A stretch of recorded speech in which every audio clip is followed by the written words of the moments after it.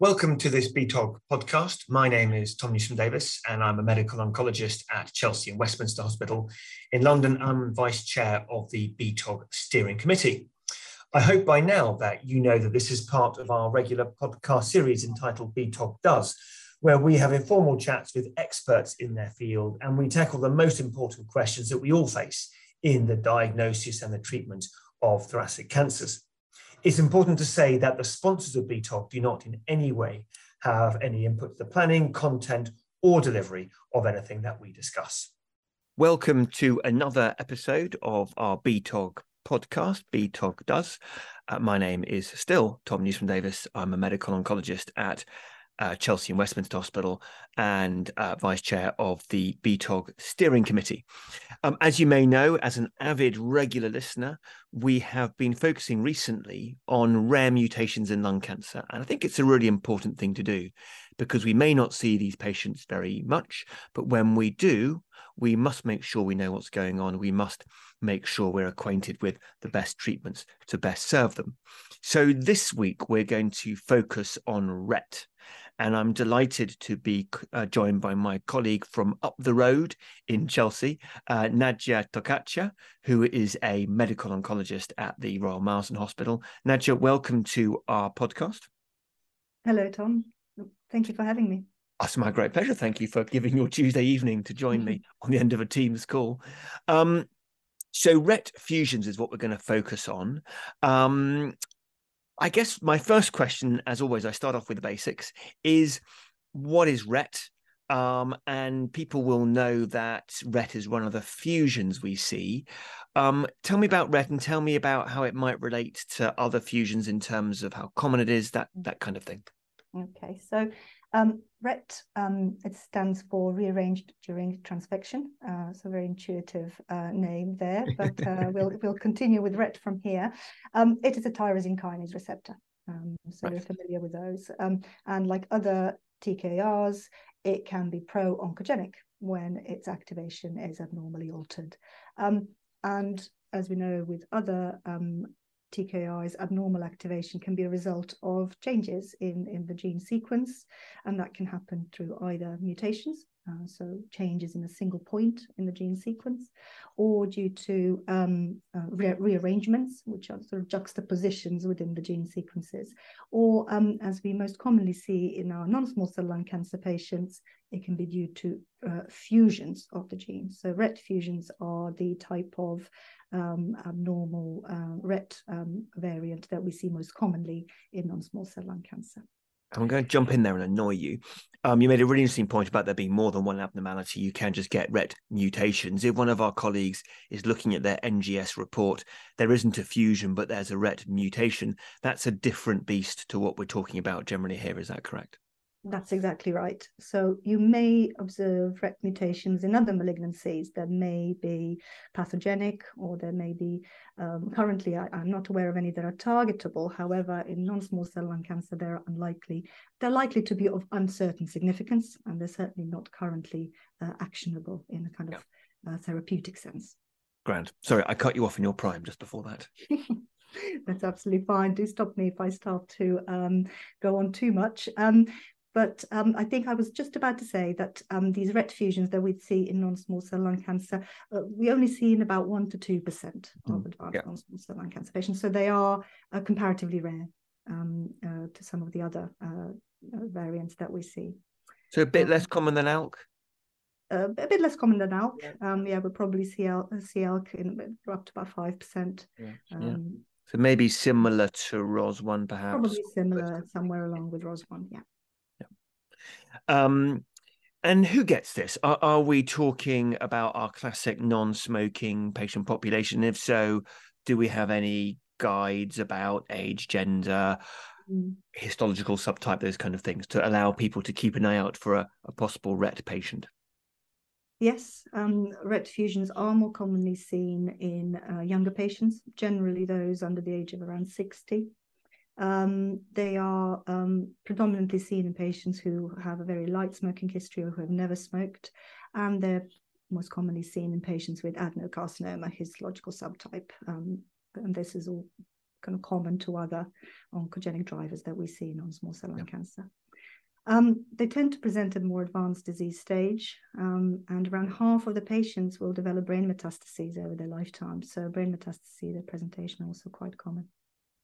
And do we see, like we do in some of the other rarer subtypes, like the ROS ones, do we see that venous thromboembolism increased risk, or is that not something we see in RET? Do you know what? In RET, I think I have seen it, but I'm not aware of any data to tell us actually of the frequency. I suppose it's part of that rarity of the fusion. Yeah. So our colleagues need to be keeping an eye out for this non-smoking, younger adenocarcinoma patient population, which we're now familiar with, that may be harboring a mutation. They're going to be getting their NGS back. How do we? What's the best way of diagnosing RET? If you had your best way, how would you do this? Well, there are several different molecular testing techniques that are available out there to detect RET alterations. We know of things like immunohistochemistry, RT-PCR, FISH, which are generally widely available, familiar to most our laboratories, but they don't have quite the sensitivity that we need to detect RET fusions.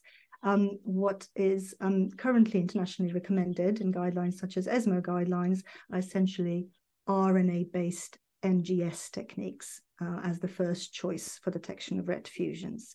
And that's because of their superiority in terms of sensitivity and specificity over some of the other techniques that are available. I think that's a really important thing just to say, which is for those perhaps a little bit less experienced with molecular results, to remember that when your lab gives back your results, certainly the results I get from the Marsden Molecular Hub, which do ours down at Chelsea, we get a DNA and a separate RNA analysis. Always make sure you've seen both, because if you've only seen a DNA analysis, you have not seen a proper fusion panel, and you must look at that. Really important. That's exactly right. RNA NGS is your go-to, and that would be seen as the gold standard, correct? That's exactly right. So we always do both, as you say, DNA and RNA NGS on our Royal Marsden panel of around 200 tissue genes that we test for. The thing to say is that the reason for this low specificity or sensitivity with the DNA is that you can't quite discriminate between what's expressed and unexpressed with the DNA in terms of genes. And also if you've got large intronic regions, so these regions that do not encode a protein, or you have lots of repetitive sequences of DNA, then that does impact DNA performance. Whereas with your RNA sequencing, you're only analyzing the transcriptome, so the stuff that's actually encoding the protein, and that has better ability to detect your RET fusion partner. And obviously RET fusion, a RET gene can have a number of different fusion partners, and that also may have some implication in terms of prognosis and predictive value in terms of sort of your future treatments. Tell me a bit about that. The commonest being KIF5B. I've always called it KIF5B. I don't know if that's the really right one. That's the one I've tended to see the most common. There are some others. If our colleagues are getting their NGS result back and they're telling them different partners, does that make a practical difference, or are we going to be treating them the same way, and this is more of academic interest? Yes, that's right. The KIF5B RET fusions account for the majority of the fusions we see. So around 70 to 90% of cases will be KIF5B RETs, and then followed by CCDC6 RET fusions and COA4 RET. That's the kind of the other common ones that we see. I mean, they will all be targetable, and they should all be treated with RET targeting therapies.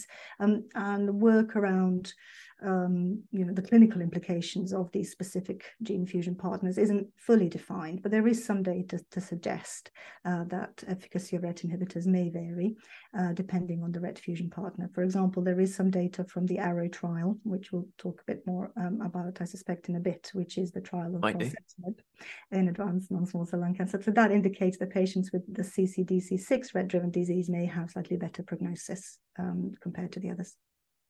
So if our colleagues don't happen to have access to a reliable RNA NGS panel, and unfortunately it remains the case that not everyone in the UK does, are there any other tissue-based assays which are second best but will do, or really should people be absolutely holding out for RNA NGS and somehow finding a provider elsewhere that can do that? Yeah, I mean, obviously RNA, as you say, NGS will be the gold standards. IHC is widely available and it's most convenient, but it does have poor sensitivity and as well as high false positive rates, so you can't rely on it fully. The FISH is probably your next go-to as well, so you could either confirm your IHC finding with FISH. Okay. ctDNA, very much the exciting thing going on at the moment. We of course have a national ctDNA pilot going on, which you and I are part of. Very exciting. How good is ctDNA at picking up RET fusions, and is there a difference in the different panels? People might be familiar with Guardant, they might be familiar with Foundation, they may be familiar with other platforms as well. There are more than one. What's your take on that? I mean, as we know, there are huge advantages to ctDNA testing. It's a simple blood draw, can be done in clinic. It'll spare the patient invasive procedures and can be repeated easily. It can also sort of reflect some of the heterogeneity that we may see across the different metastatic sites, which will all shed the ctDNA into the bloodstream. I suppose the main concern about ctDNA that we're aware of is its lower sensitivity. Yeah. So you may not pick up much of it in patients who have limited disease in terms of disease burden, or may have predominantly sort of intrathoracic disease, so not many extrathoracic disease sites. So if you have a negative ctDNA, you have to revert back to tissue.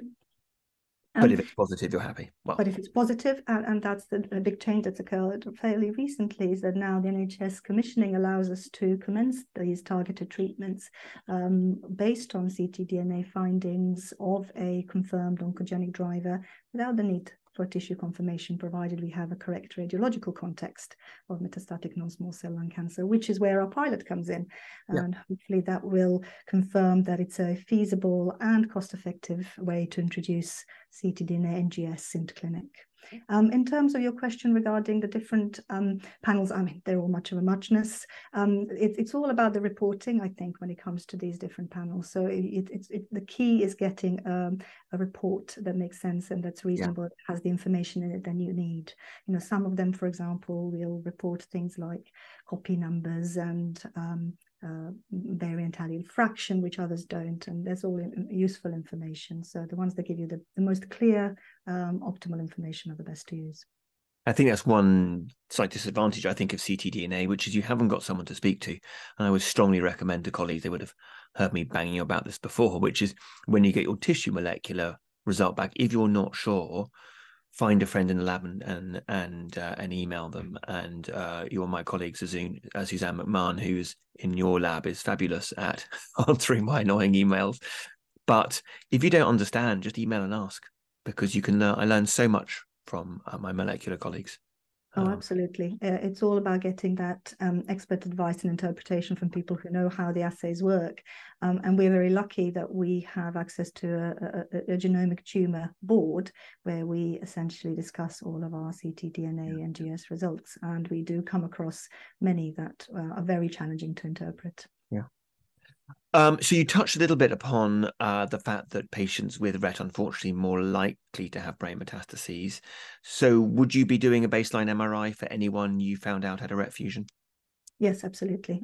They're highly likely to have brain metastasis diagnosis. But even for those that don't, in our centre, we are performing regular MRI brain surveillance, usually about 6 monthly, during treatment in patients without brain metastases. And I think that's good practice. I mean, that very much fits in with what is often done in ALK. There's a lot of similarities, and I do agree with that, and we do it. I appreciate that not everyone has access to MRI readily, although if you're doing it 6 monthly, it is usually feasible. And I appreciate there is a bit of a debate about would you want to know and effect on driving and driving licenses, but because you can do so much if there are brain metastases, I do think it's an important thing to consider. Any other particular diagnostics in terms of imaging, or apart from the MRI and making sure that we've done our proper NGS, is that our lot?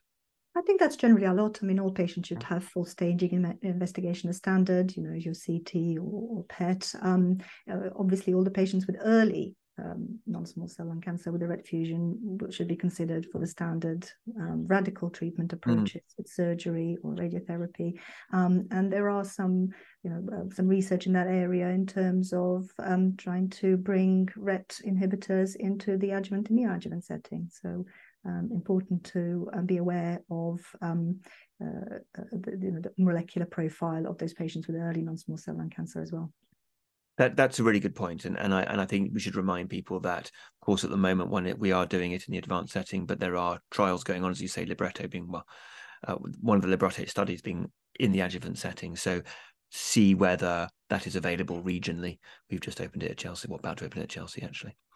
Oh, okay, so we're going to move on to the exciting stuff, which is what gets oncologists really excited, and probably all of our respiratory friends falling asleep. But what is the first-line treatment if someone has picked up a RET fusion? Because that has changed in terms of what's available through NICE. People may know that there are predominantly two main drugs which are licensed, which is selpercatinib and pralsetinib. Let's focus on selpercatinib first. That's the Libretto 001 study, is the main detail. Tell us about that, and perhaps compare it to the Arrow trial, which is the pralsetinib study. What's your take on those? So as you say, selpercatinib is one of our currently licensed treatments, and it's available in the NHS on the Cancer Drugs Fund. Right. It's a highly selective and potent RET inhibitor and has strong CNS activity as well, and it's been specifically designed to target activated RET signaling.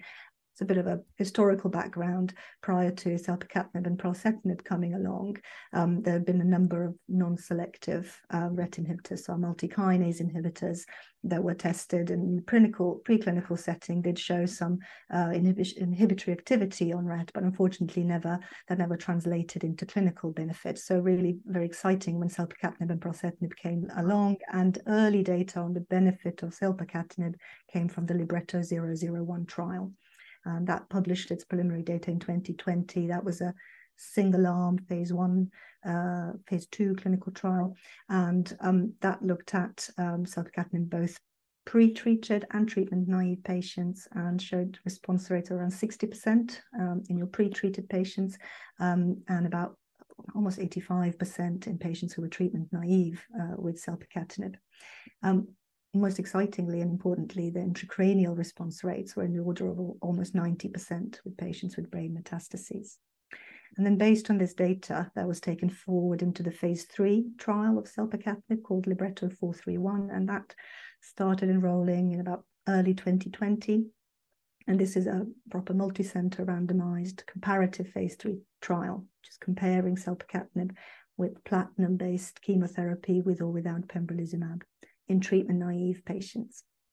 And only a couple of weeks ago, we had a presentation at ESMO of its early PFS data. So this was from the pre-planned interim analysis, which showed near doubling of PFS in favor of selpercatinib with a hazard ratio of 0.46, which is really quite exciting. And just to remind the audience that was in ESMO 23, and this podcast is going out after our BTOG ESMO update. But if you wanted to see a bit more about the Libretto data and see some of the slides, I'm sure it's going to be included in that update. So that Libretto 431, that selpercatinib versus chemo stroke immuno was in the presidential session, and was, all sorts of excitement going on when that came out. So interestingly enough, what you in fact have said is that selpercatinib was licensed and NICE approved on the basis of a phase 1, phase 2 study.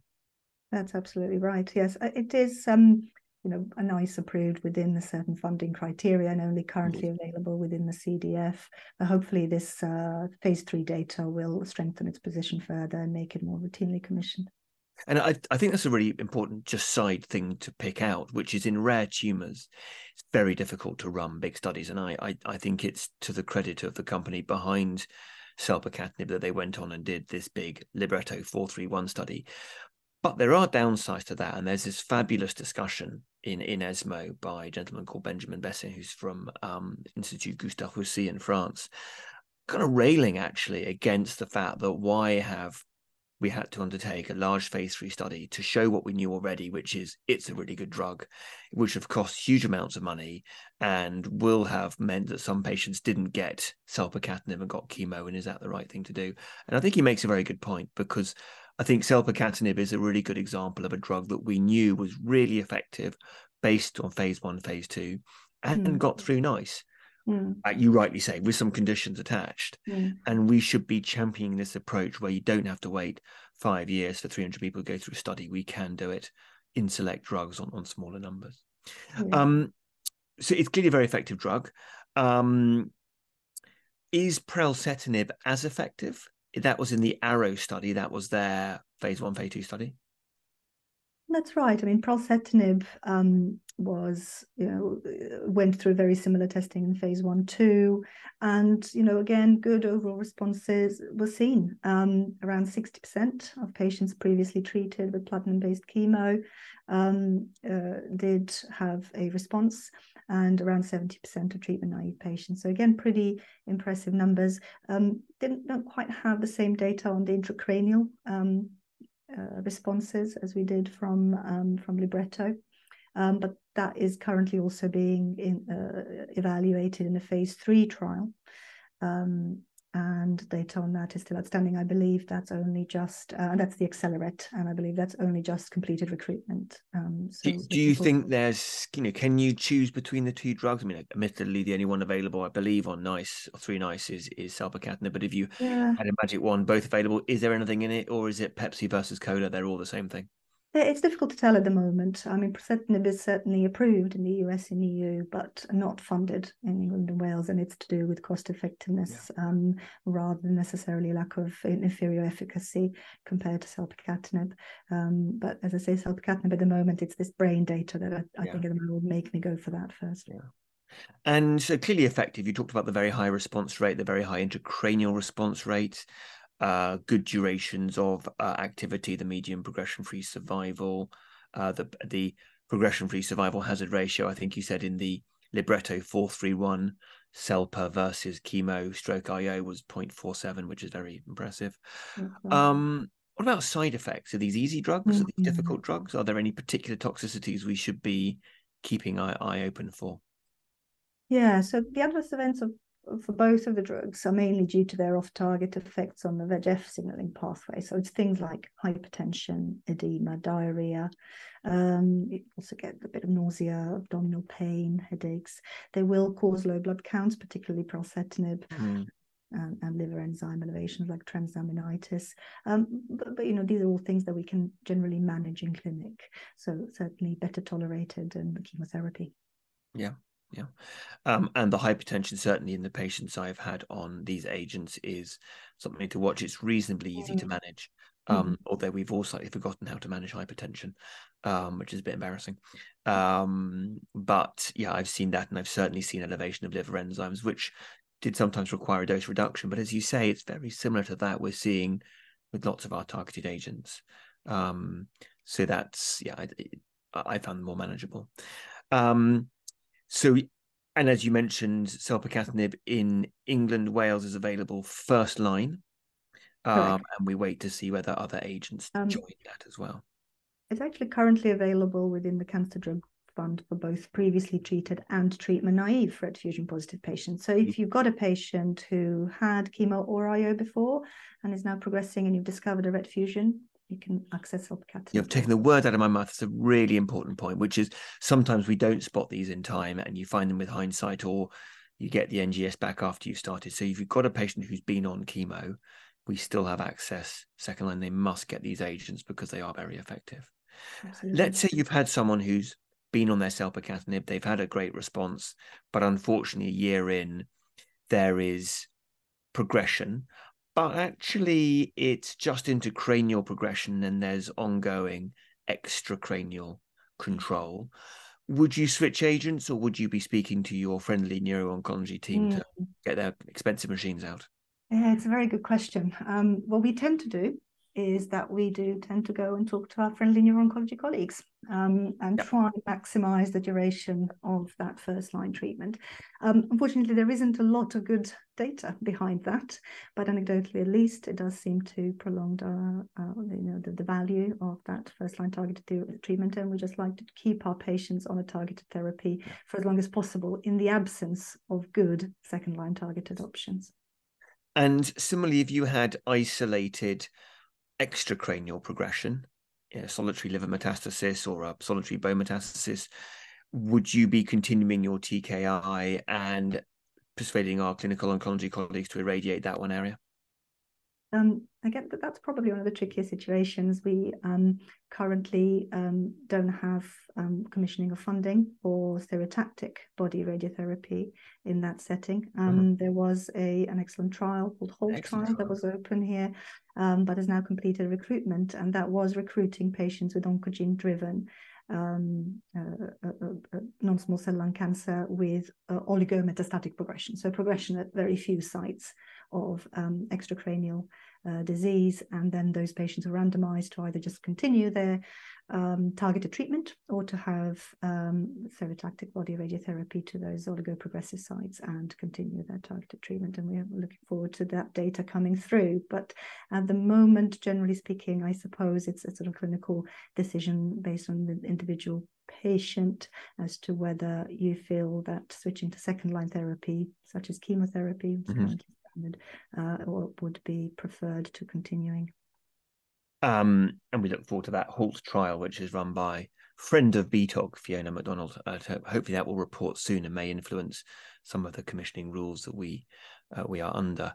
So let's say, in fact, there's multifocal progression, or there are no targeted radiotherapy options. After selpercatinib in the outside of clinical trials, you mentioned chemotherapy. Would pemetrexed carboplatin be your go-to agent? And would you be adding an immunotherapy? Do you feel immunotherapy adds anything to these non-smoking mutation-driven cancers, or are we just adding an extra expensive drug that we don't need? Yeah, so we know that, or we have some data at least to show that RET altered lung cancer seem to be particularly sensitive to pemetrexed-based chemo regimes. So certainly carboplatin pemetrexed would be my chemo choice in the relapse setting. There was some good retrospective data that showed that pemetrexed-based chemo was better or preferred over non-pemetrexed-based regimens in both first and second line setting when compared to immune checkpoint inhibitors or multikinase inhibitors.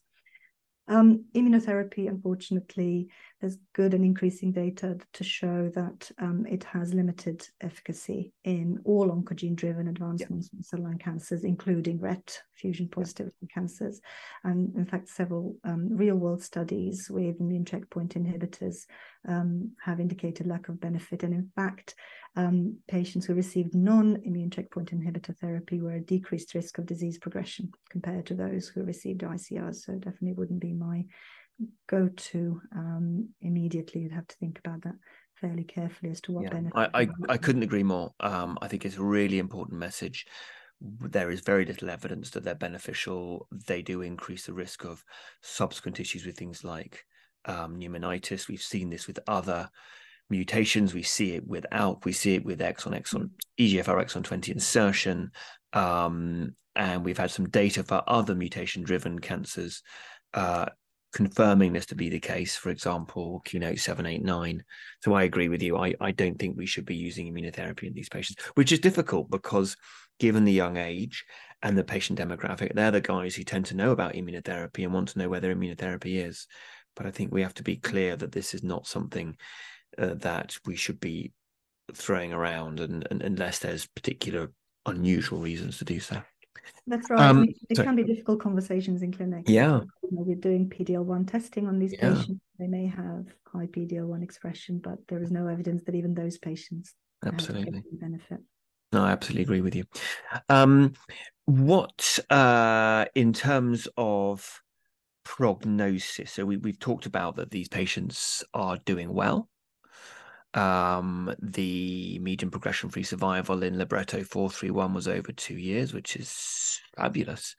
Are there any other things we can guide our prognostication? We know, for example, in ALK, that if you also have a TP53 mutation or an RB1 mutation, similarly actually in EGFR, that prognosis is unfortunately less good than just an ALK or just an EGFR. Do we have the same thing in RET, or is this still an evidence-free zone? Yeah, I think there's not a lot of evidence behind it. We talked a little bit about fusion partners and that might have some prognostic implications. But certainly we know that co-occurring variants like TP53, RB1, STK11, etc., could carry worse prognosis because partly they're also they tend to be less chemo and radiosensitive. So whatever future treatments you might wish to employ, they may be less effective. And the new things in RET. So you mentioned Libretto 431. So I'm just going to briefly revisit that. So this was the phase 3 confirmation of first-line selpercatinib compared to chemo plus or minus immuno. Big study, very impressive. They managed to recruit to it. I think everyone thought that was pretty good. We've talked about the median progression-free survival. We talked about the progression-free survival hazard ratio 0.7, which is pretty impressive. No new signals in terms of toxicity, but some interesting data about brain activity, neuroprotection. I guess that fits in with what you said earlier about how effective these drugs are. What was your take on the Libretto data, in particular the brain bit?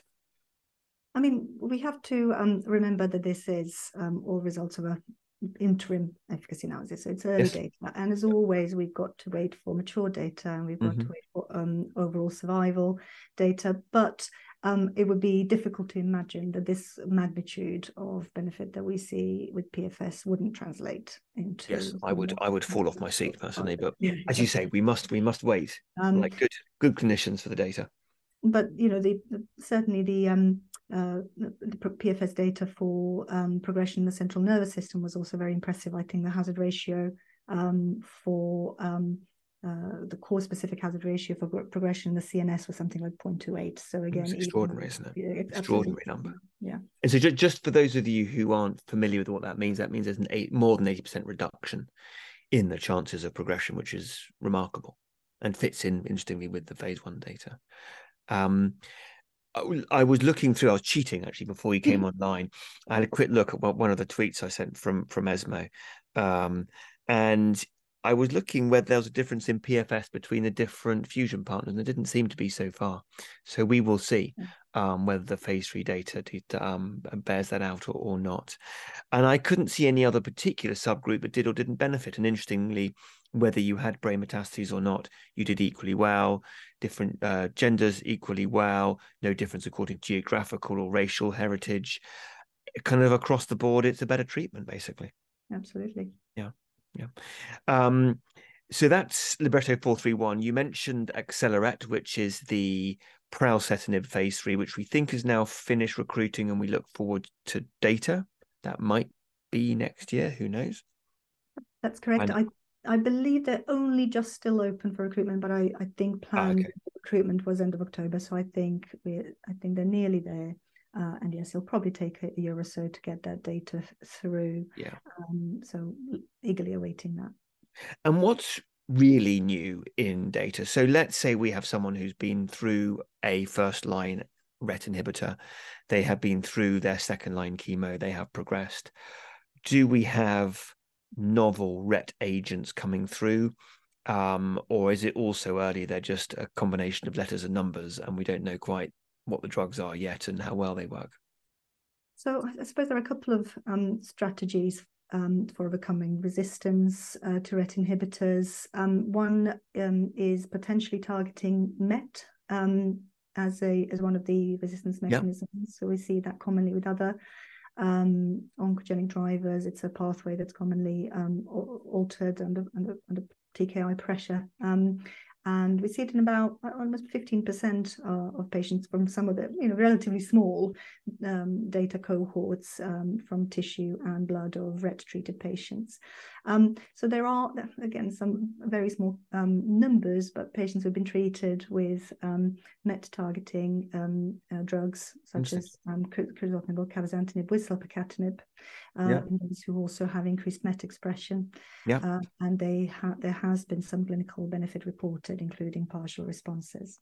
And does that mean that, sorry to interrupt you, but does that mean with your first line or post chemo patients you're rebiopsying, or and should our colleagues be considering that, or is that still a bit niche?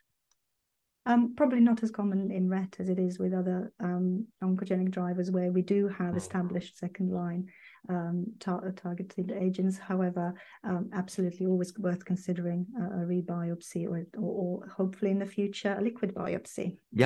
Look at these, to look for resistance mechanisms. But there is another strategy, and that's, as you say, sort of novel next generation RET inhibitors, although these are all in relatively early clinical trial development and are at the moment still series of numbers of letters. One of them is LOXO 260. So that's in phase 1/2 at the moment. And that has demonstrated some activity both in treatment resistant and in treatment naive RET driven preclinical cancer models, and some promising early trial data in phase 1/2. And there is another one called TPX0046, and again, similarly in very early development at the moment. And in fact, a shout out to my colleague Marston Forster at UCL, who I think will happen to know is going to be opening a second line or relapsed RET study for people who've already been treated with a RET inhibitor, and that's at UCL hospitals. I believe that's opening sometime in the next month or so, and I'm sure he'd be delighted to help should you have patients. Nadza, that's incredibly helpful. Thank you very much. You've given us beautiful, calm overview of where we are.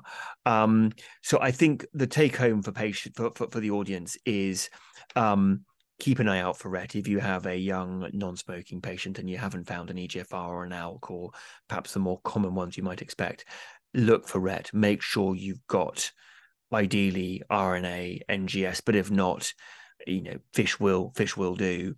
There is access through NICE to first-line selpercatinib, and we hope that other agents will join that. If you have already started chemo, then you still have access to these drugs as a second line, again, through NHS funding.